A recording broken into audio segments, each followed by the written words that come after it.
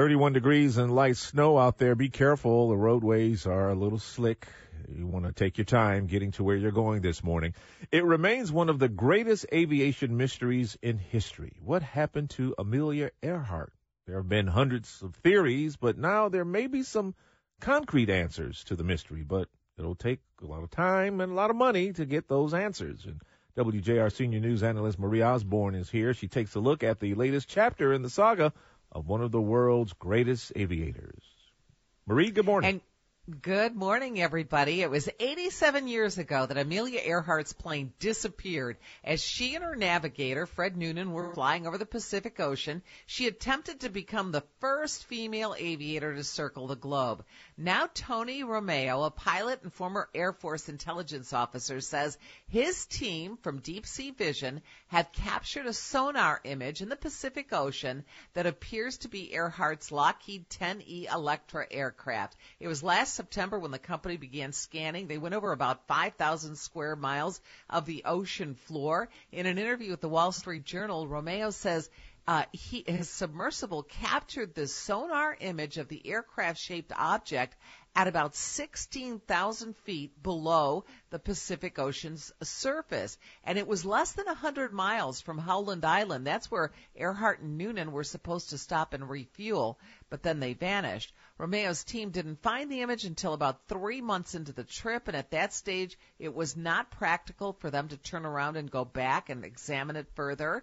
Romeo says he spent $11 million of his own money to make this discovery. The company is now planning to launch another expedition later this year with a camera to search for more evidence, like the plane's tail number. That's an important documented piece of evidence.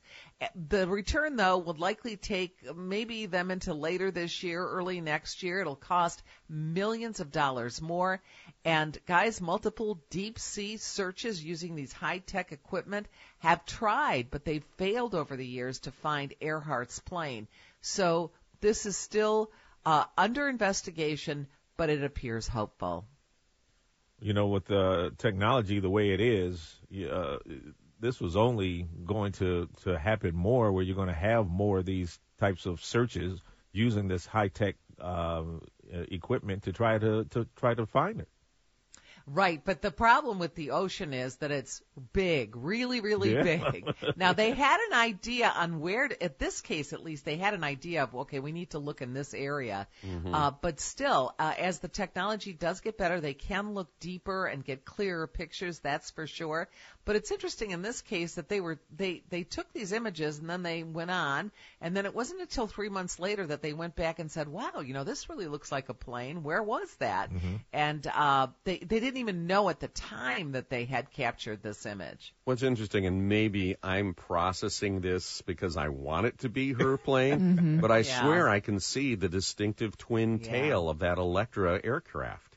Yeah. You know, it appears that there are two vertical stabilizers that show up on that sonar image. Yeah, I agree with you there, Guy, but you know, I'm skeptical. I think there needs to be a lot more information that has to come out on this before we can obviously call it Earhart's plane. It's also a little bit too intact when you look at if it did crash, it's unlikely that it landed well, you know. So you wonder why it isn't more in pieces. This looks like an intact aircraft. So, but it is fascinating. I can't believe from this picture they thought that that's the plane. It's very grainy. Well, you know what?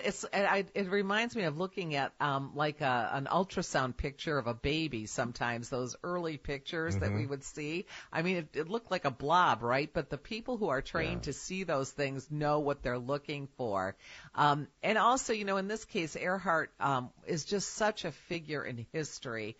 This would be magnificent if this was found and really, you know, we could research what happened to her and why it happened. You know, she was one of the first aviators, obviously, but she did a lot to get women into the air and women pilots into the air. So this would be a real mark for history. Well, we're going to stay on top of it, and we know you will as well. Marie Osborne, WJR senior news analyst.